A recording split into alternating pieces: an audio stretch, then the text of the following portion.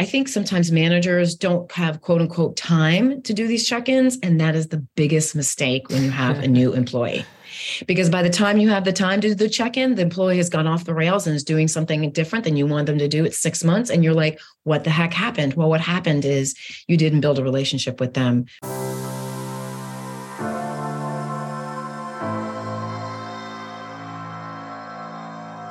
Hi, and welcome to the From MD to Entrepreneur podcast, an inside look on how to become a physician entrepreneur.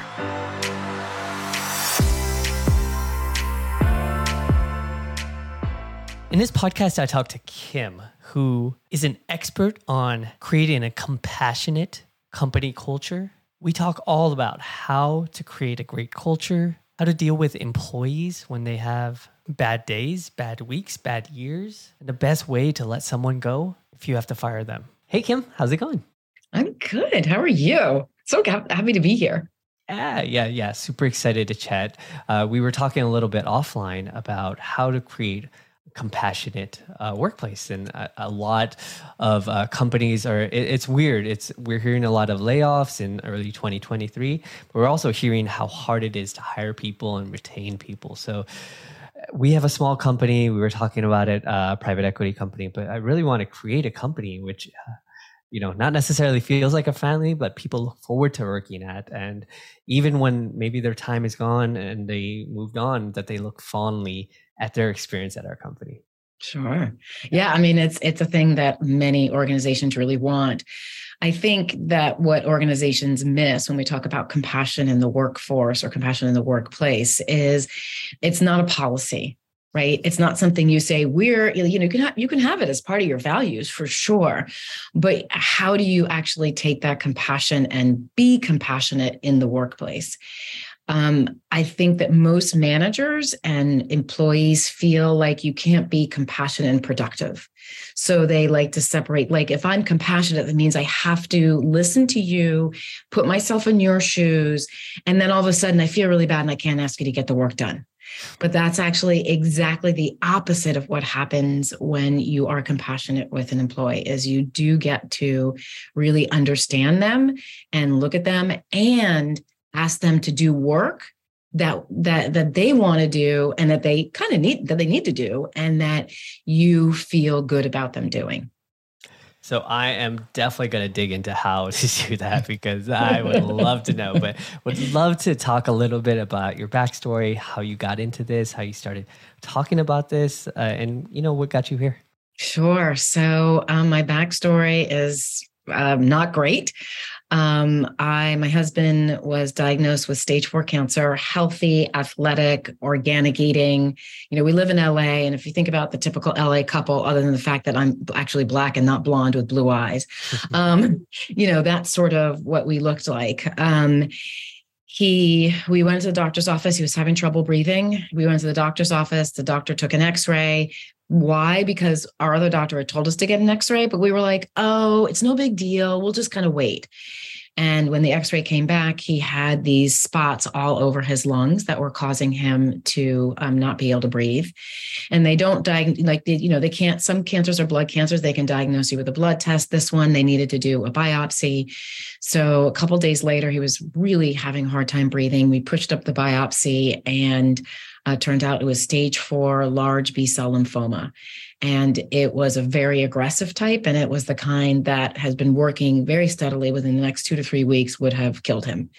So we felt really lucky. But when he was diagnosed, we didn't know anything about cancer. We didn't know anything about chemo. We knew of those things, but we didn't know that experience.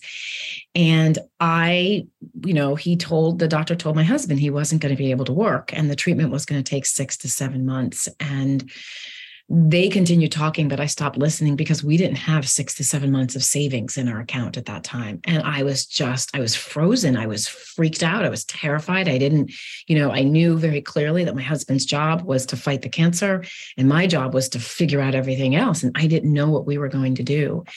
And then a couple of days later, my husband got a phone call from his boss, and his boss said, "We're going to cover your salary until you get back." And there was, it's an incredible gift, and not all our companies are able to do this. But that was where I first got the inkling of what organizations can do to support an employee dealing with cancer. So after that, I remember my husband saying, "This is the last place I'm going to work." Like he really liked working there beforehand, but after the kind of support that they showed us, he just kept declaring, "This is the last place I'm going to work. This is the last place I'm going to work." And unfortunately, the cancer came back 2.5 years later, and he died. And the school where he was the last place that he worked. I ended up going back to work into HR, and I sort of thought the very first job I had was working for a company where the president's wife had cancer, and then she died. And I thought, okay, well, the company will come in, they'll support him, they'll help him do the things that my husband's company did, and they didn't. And so that was the first foray into understanding that most organizations don't know how to support employees when they're going through a really difficult time. They'll send them to very common response from manager is check in with HR. We've got an EAP, an employee assistance program. And some of the employee assistance programs are fantastic, but they don't help the manager manage the team while they're in crisis. And if you have an employee who is all of a sudden out, if you have an employee who dies, if you have an employee who can only work 3 days a week, if you have an employee who's grieving, right? You have a crisis on your hand. You have an employee engagement, employee productivity crisis on your hand. And managers aren't equipped to understand how to work with their team, how to work with that employee. So I discovered this, through my HR career. I started out and just kind of kept finding managers didn't know what to do, started coaching them, started talking to them. And that's how my company launched, is just by helping managers one-on-one, helping teams, helping HR teams figure out what do we do in this situation so that as a company, we can do well and we can take care of our employee at the same time. Kim, what would you say that if some managers said, our job is to help our clients, it's to help our investors, and this isn't, this is charity work, this is for a church. What would you tell those people? I would send them back to all the studies that have been done by Harvard Business Review, by Ford, by Forbes, by Pew Charitable Trust, by all the big organizations who are measuring employee engagement, and what they have shown over and over and over again. When you trust your employees, when you have a team that trusts and respects yourself, they will work really hard. And what managers don't understand is when you have a diagnosis on your team is looking at you and they're deciding whether or not to trust you more or to trust you less. So it may feel, I think it feels touchy-feely, but what we're seeing right now is the touchy-feely is what drives employee engagement. It's not the hard managers like, you got to do this. It's the one who says, "Hey, I just want to check in with you. How's the dog? Like, I know that the dog had the surgery the other day. How's it going?" Right? That's the manager that people want to work for, and that the employees will use discretionary output to be productive. Since you've been listening to this podcast episode this far, I hope you've gotten a ton of value from it. It would mean the world to me if you could send this to one other person so that they could benefit from it too. You mentioned earlier about translating your values into action. Yeah. I like telling the story about Enron, right? We've all heard the scandal of Enron, but one of their pillars is integrity. And of course, we all know that they didn't act with integrity, actually Right. The opposite. And a lot of people have these kind of lofty goals of values, but how do you translate something into something like compassion or taking care of your employees? Could you give me some examples and maybe people that you coached have put this into action? Sure. So obviously, it's always starts at the top. But I have seen positions where managers have sort of built this amazing little community within their team, and what the rest of the organization doesn't happen. It doesn't happen in the team. So I think the first thing, and I think managers forget this, is like, you're a manager. You have a bad day, you have a good day, you are in charge of things, you need to get things done, you use the bathroom, you need to eat. Like, we forget that we see ourselves as managers as normal people, but what we forget is our team sees us as someone who gives them direction or helps them do better work. And I think sometimes people get promoted into the manager position and don't realize this. So your team is always watching you. Always watching you. And what you do and what you say and how you say it really matters. So if you want to put like compassion on the team, then a great example is, I know a manager who, and there are people on the team who don't necessarily like this, but they do it because it's part of the culture. They do check-ins every Monday morning. And the check-ins aren't, what are you going to work on this week? The check-ins are, on a scale of 1 to 10, where are you emotionally today? Right? So, and the manager had to go first for a very long time. And he had to be honest. He had to say, you know what, y'all, I'm at a 4. And I don't want to get in why I'm at a 4, but right now I'll just let you know I'm not very happy with my wife, right? and so there's that honesty and that vulnerability. And he didn't go into what he was unhappy with his wife about. He didn't share his whole heart, but he just kind of made a little light of, it's a 4. Everyone knows that something happened between him and his wife that weekend that, he's dealing with. And just that simple check-in change the way the team went about its work. Because when they went to the manager for help, they were like, hey, I want to ask you this question, but I did the research. Here's where I'm struggling. So they went into him with more of a sort of a plan in place, or sort of, this is a very specific question that they needed to ask, as opposed to going into them going, I don't know how to do this, I need your help. Right. And so they're much more conscious of where he is. They would give him sort of a pass. If he's a little snippy, you get a pass, right? If he's snippy all the time and people don't know why he's snippy all the time, that's not a pass. That's the boss who you don't go and talk to because you're afraid you're going to get yelled at. Nobody likes to get yelled at. No one likes to get, not even yelled at. No one likes to be told that they're wrong and meanly, So it really is about walking the talk and doing it yourself. And that's not easy. I want to be really clear. I mean, people are like, they're spouting stuff out, just do. There is no just do in these situations. It requires you to be vulnerable. It requires you to be honest. It requires you to apologize, not with a but with a, I'm sorry I did this, period. I shouldn't have done that, period. Not, I shouldn't have done that, but I was going through a really tough time. None of that. So it takes a manager with a decent level of emotional intelligence to really be able to carry through the values that they want on the team and to walk them through them all the time. So does that give you a sort of an example of what you're looking for? Definitely. So you probably shouldn't say, I'm sorry you got offended. Yes, never say that. Oh my God, because then, thank you so much for bringing that up, Renee, because it's one of those things people like, that's what we hear people do. I'm sorry if I offended anyone. All of a sudden that puts the blame of the offense on the person who was offended. Right. And so you're not apologizing. You're basically saying, sorry, that's your problem.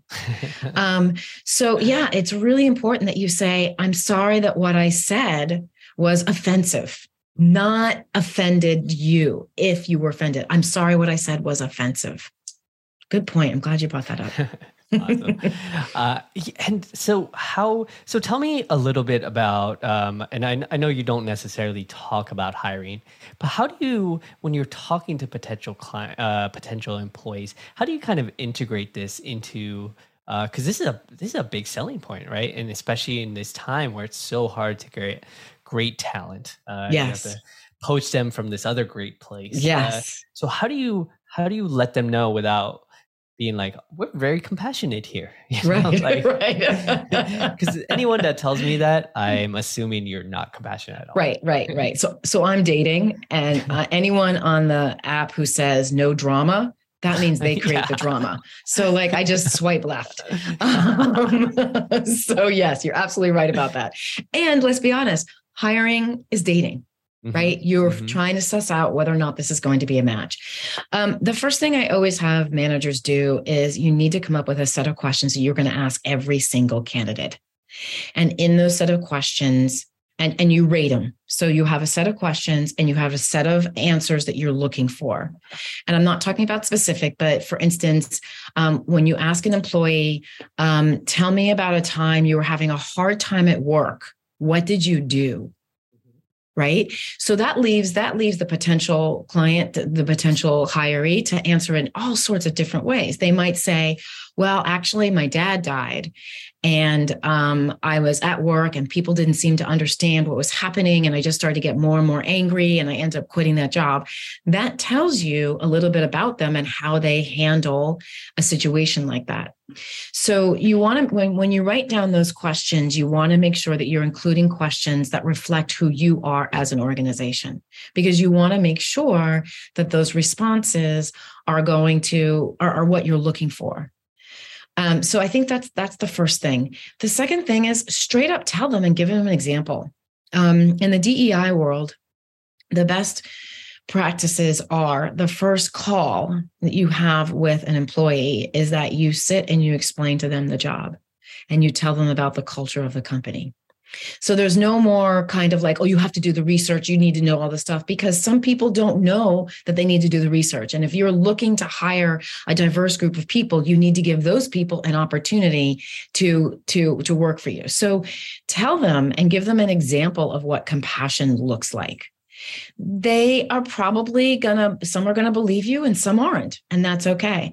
Then you start with your set of questions, and those questions are based around, some of those questions are going to be based around, you want the skills that you're looking for, or the ability, what you're looking for is the ability for someone to skill up. So not necessarily, they don't have to have all the skills that you want, but you're looking for someone who can walk into the position and learn what they need to learn and are enthusiastic about learning. And then you also want someone who's going to, I don't like to do culture fit, because that sometimes takes a lot of people out of the running. But what you're looking for is sometimes culture fit / culture add, someone who's going to add to your culture, right? So as someone who answers that same question, my dad died, and the day I got back, the company was great. They let me take 2 weeks off. The day I got back, I came into my manager and I said, I don't think I'm going to be able to do the kind of work. My manager and I sat down and we came up with a work plan that allowed me to ease back into work, because I knew I wasn't going to be, right? So you're looking for someone she's showing compassion for herself or himself. Or you're looking for someone who says, yeah, my boss noticed that I wasn't doing great work and came to me and asked, what's going on. Instead of getting mad at me, talk to me and ask what's going on. And from then on in, I realized how important it is to kind of take a step back when someone barks at me at work or someone's short with me, because it may not be me at all. It may be. So all of a sudden you find yourself a compassionate person. So I think that would be one of the biggest, I'm out of words right now. Things I would say is definitely come up with a series of questions you're going to ask every single candidate. I'm sure you talk to, especially when you're coaching managers, about being compassionate to themselves. I would love to talk, because a lot of times you have to let go of people. You have to do things that, especially because it's someone's livelihood. It doesn't matter if there's a good reason. It's still difficult. And in medicine, we talk about caring for the caretakers. When someone potentially has a patient who loses their life, it's very tough on them. And a lot of people don't necessarily consider worrying about them. So would love to talk about maybe some self-compassionate tips that you have for people that are in charge of other people. So I have something called the North Star strategy, and it goes through 5 steps that I work with managers through. And the first one is, know what to say. And so when you're firing someone, you don't want to be cold or hard or mean. You just want to be like, this is what's happening. I know this is a shock. But you also don't want to make it about yourself, which is the same thing. If you're dealing with an employee who's grieving or has cancer, you don't make it about yourself. You're not going to tell them about your uncle's best friend's neighbor's brother who had cancer twice and beat it. You're making it all about them. So I think that's the first thing, is make sure you're making it all.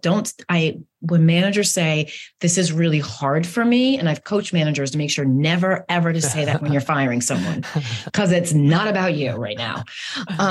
So that's the first thing. The second thing I do with managers, and I think this really ties in nicely with what you were talking about, is I have people walk through, what do they feel about what's happening?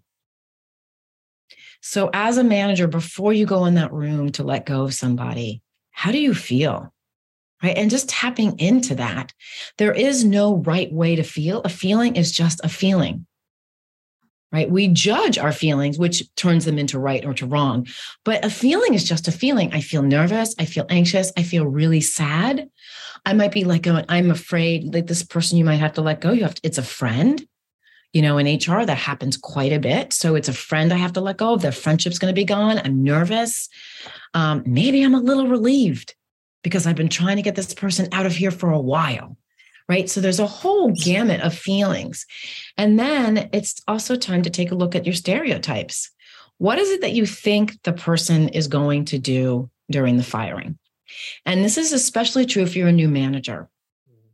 Because if you're a new manager and you've never been fired, the only ideas you have about what it's like to be fired are either from your friends' stories or from TV. And TV isn't always a great, like we're talking, you TikTok, you see the guy getting fired and he picks up the chair and chucks it and breaks the window and, the mic drop, right? Mm-hmm. So those are all the images we have that if we're not aware of what they are, if we haven't really been honest about what they are, they can really affect how we talk to the employee. I have done a ton of firing as an HR. I've been in HR for 10 years. I cannot tell you how many people I fired. And no one ever has stomped out of the room. I've never had a chair fly across the room. I have been sworn at, and we do, sometimes we have to, depending on the organization, the protocol is to go to their desk and quietly get their stuff, the things that they need out of their desk and give it to them. And they leave, that type of thing. But so really take a good look at what you think is going to happen, right? And then set your intention of what you want to happen. So I think that's a really important piece, because we have ideas that we're so unaware of.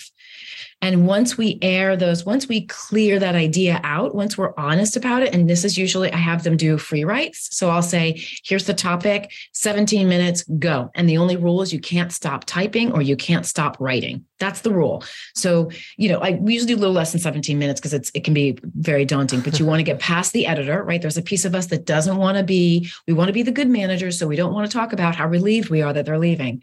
Mm-hmm. But you got to get past your editor where you can write, God, I'm so glad this person is going. It's such a pain in the ass working with him. She never did this. He didn't do that. Right.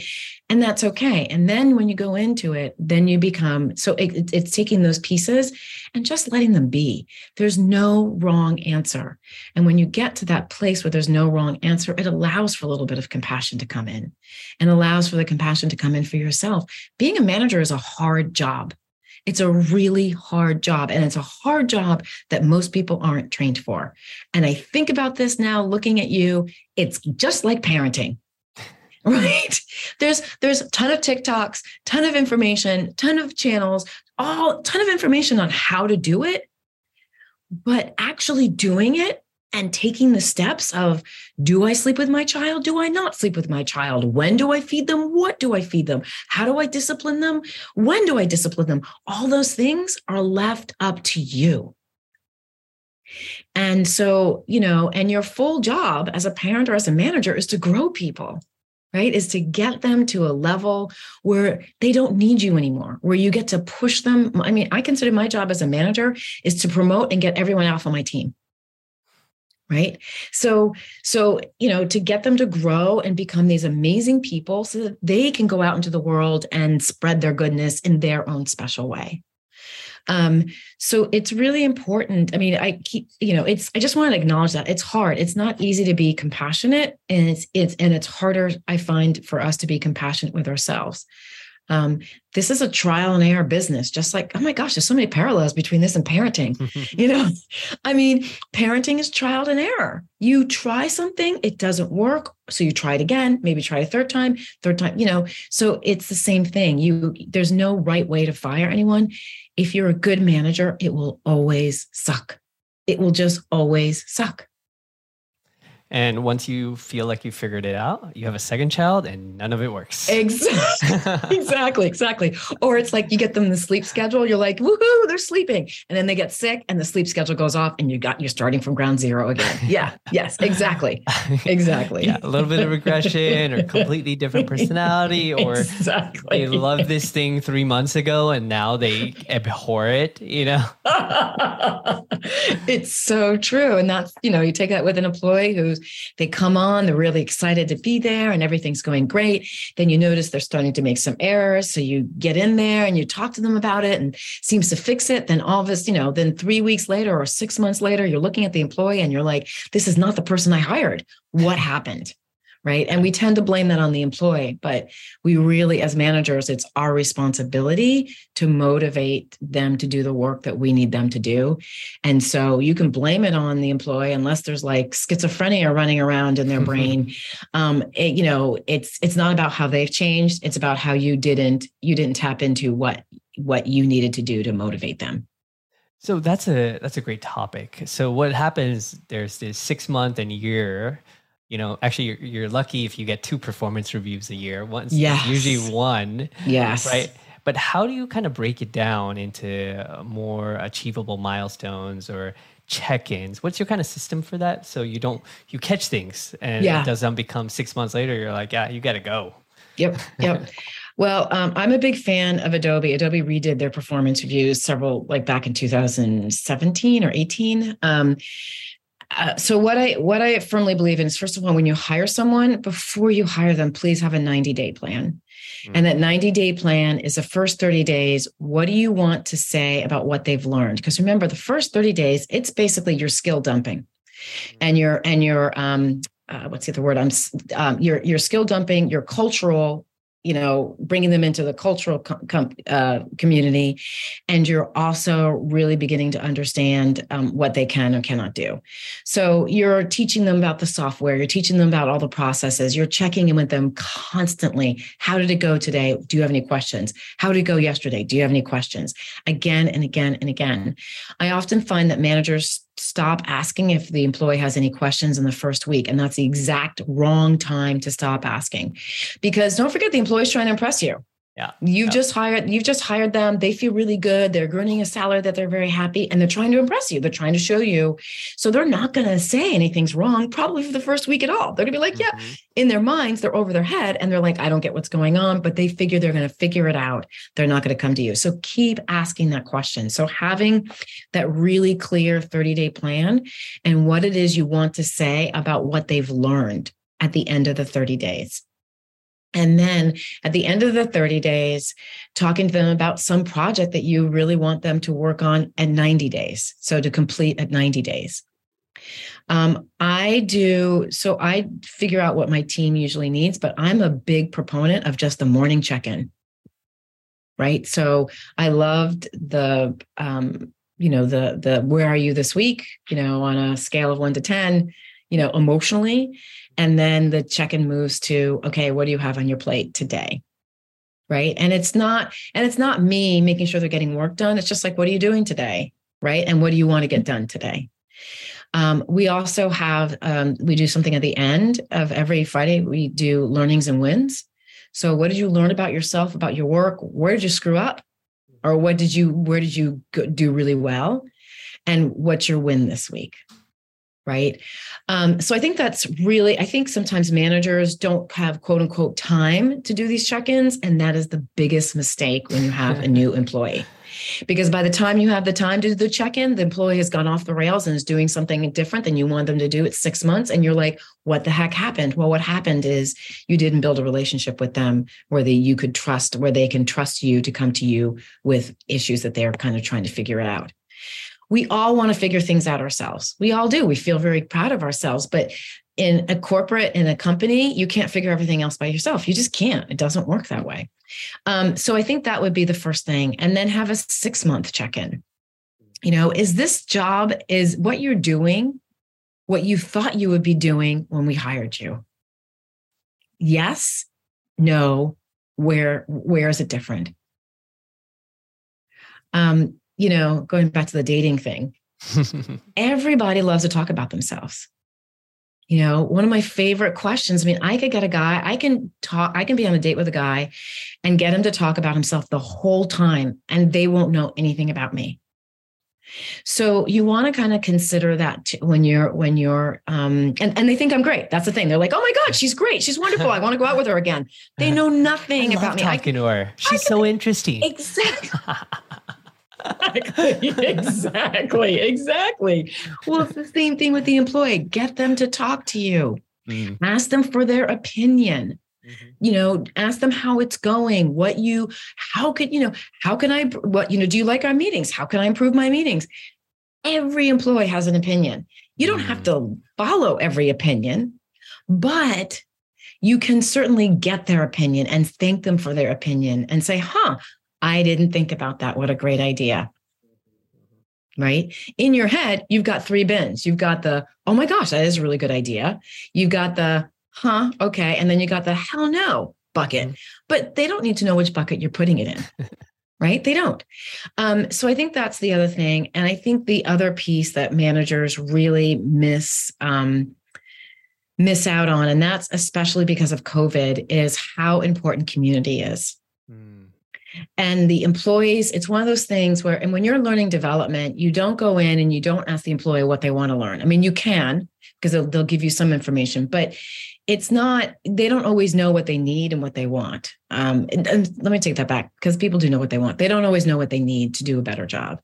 And the same thing goes when you are, I just totally lost my train of thought. The same thing goes when you are thinking about hybrid work, right? So employees, look, everyone was more productive during COVID. We all know this.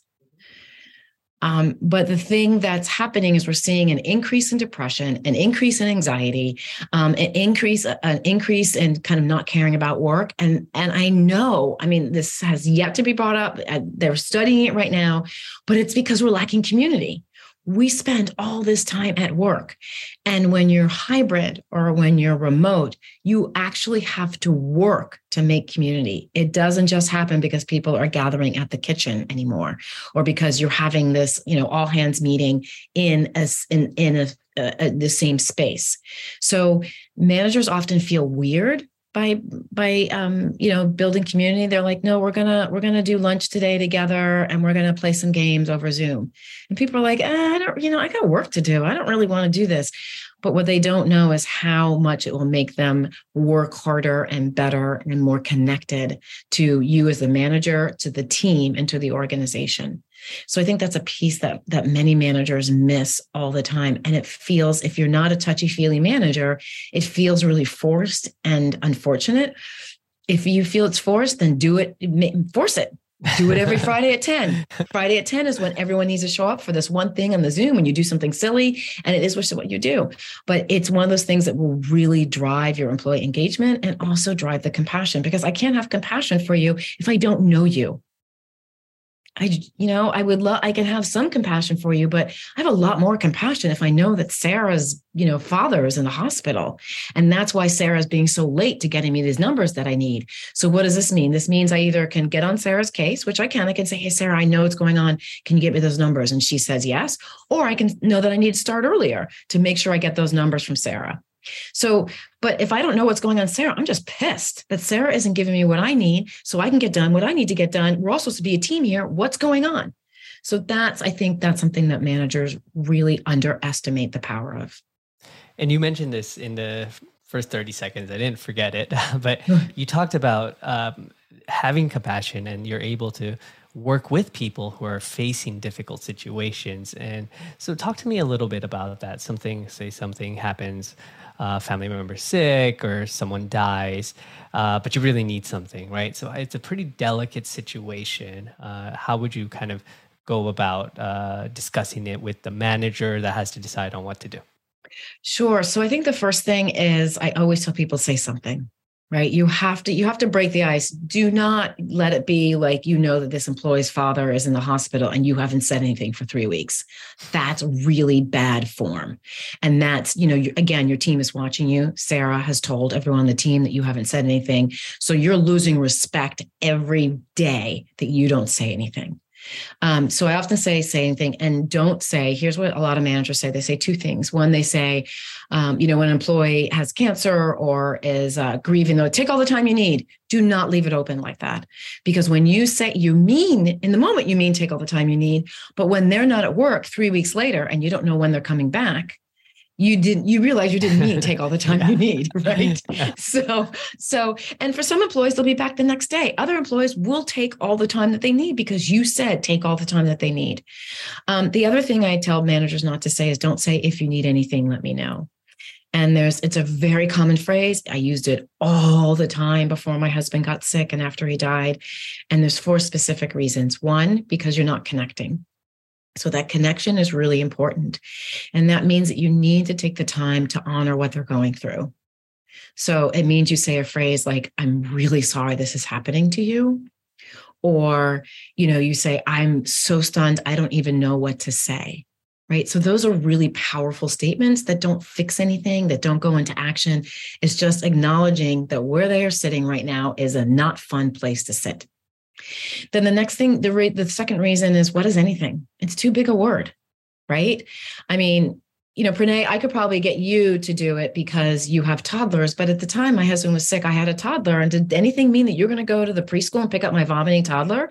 And even though you do have a toddler, you're like, I don't want your toddler getting my toddler sick, right? So care. Exactly. So, that may not be your anything. Your anything may be like, hey, I can drop off a bottle of wine for you, or I'll send over, we have some extra formula in the house. I don't know if you have any formula, but here, just in case, right? So anything is too big a word. The third reason it's not helpful is now you're asking the person who's already under great duress to figure out what you mean by anything, to break apart their day. And let's just say they do break apart their day and they find that one thing. Now you're asking them to do something which most in Western, and actually I can even say this for some other developing countries, most of us are not good at asking for help. Mm-hmm. And now you're asking someone who's under a great amount of duress to raise their hand and go, hey, so do you mind going to the preschool to pick up my toddler? Is that what you meant? It's way too uncomfortable. So that's the first thing. I think the second thing we already touched on is making sure that you have dealt with your own stereotypes. I see this a lot when I tell people I'm a widow. My husband has been dead for 13 years and they still feel like I'm crying every day. Right? Because they don't have any idea or any scope of what it means to be a widow this far down the line. So they have made up in their mind what it means based on what they've seen on TV, and TV shows the first 2-3 weeks of widowhood. They don't show, the growing, the beyond that. So being really clear on what your stereotypes are, and then making sure you can assess the situation. So as a manager, that piece is what we're talking about right now. You come in, you invite the employee into your department, into your office or whatever, Zoom, wherever you are, meeting room, whatever. And you sit down, you say, okay, I know this is happening in your life. And you don't have to apologize again or say, I'm sorry, because you already did it, because they know that you know, right? And let's figure this out. Let's figure out what you have on your plate. Let's figure out, I would love you. Some people may say, oh no, I can work, I'm fine. And I know you can, and I'm sure you can, but I also know from personal experience or from watching others that your brain is not going to be fully engaged at work. And that's okay. So let's figure out how we can get the stuff done that needs to get done and what we can pull off your plate momentarily. right? So the employee then feels two things. One, they feel extremely cared about. So you're putting the compassion into action. So they feel cared about. They may be a little defensive because they may not want to realize that this big thing is happening to them and they can't do it all. But they're going to eventually kind of go, okay, no, he's right. I really can't do it all. And then they feel cared for.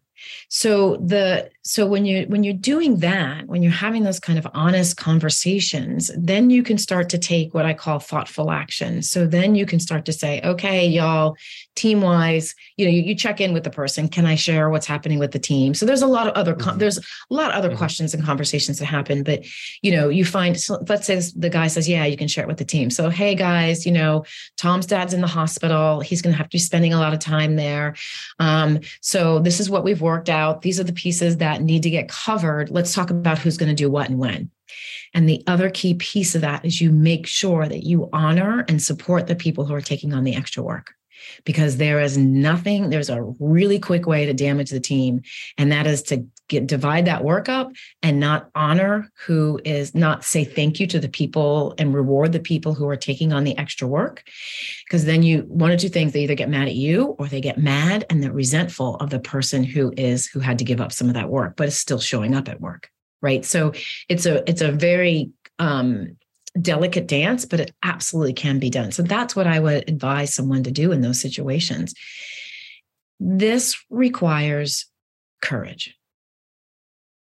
Being a manager requires courage. And that's not like, actually, I couldn't even say it's Hercules courage, but it's, Hercules wasn't always strong. He had to get himself into a place where he knew this was the right thing to do.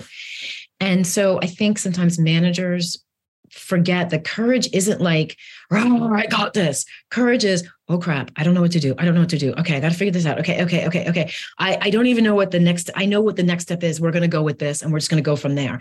It's just taking that leap of faith. It's trying your best to be who you want to be. And it's taking that leap of faith. And so I think that's what this dealing with employees or having compassion on your team is really all about. It's about the courage to try stuff and to fail and to try it again.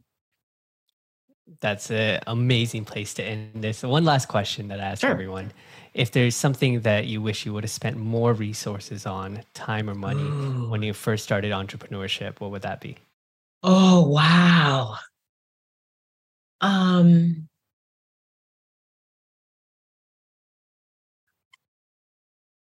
coach. I think I underestimated how important it was to have someone who would call me out when I'm BSing myself, and who would cheer me on and motivate me to get the things done I needed to do. So absolutely 100% a coach. Awesome, Kim. Well, this has been amazing. Thank you for sharing your story. Tell us where, if someone wants to reach out to you, wants some help, some coaching, where's the best place to send them?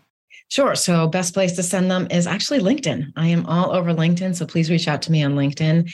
If you are wondering what other 4 things never to say to an employee dealing with cancer, loss, or any type of tragedy, you can go to 100actsoflove.com/what not to say, all one phrase. And you can download the 4 other things not to say and what to say instead. You can also reach out to me. I'm always available at info@100actsoflove.com. And that's the number 100. And I'm also on Instagram as well as at 100actsoflove. 100actsoflove. Awesome. Thank you so much. Appreciate it. Thank you.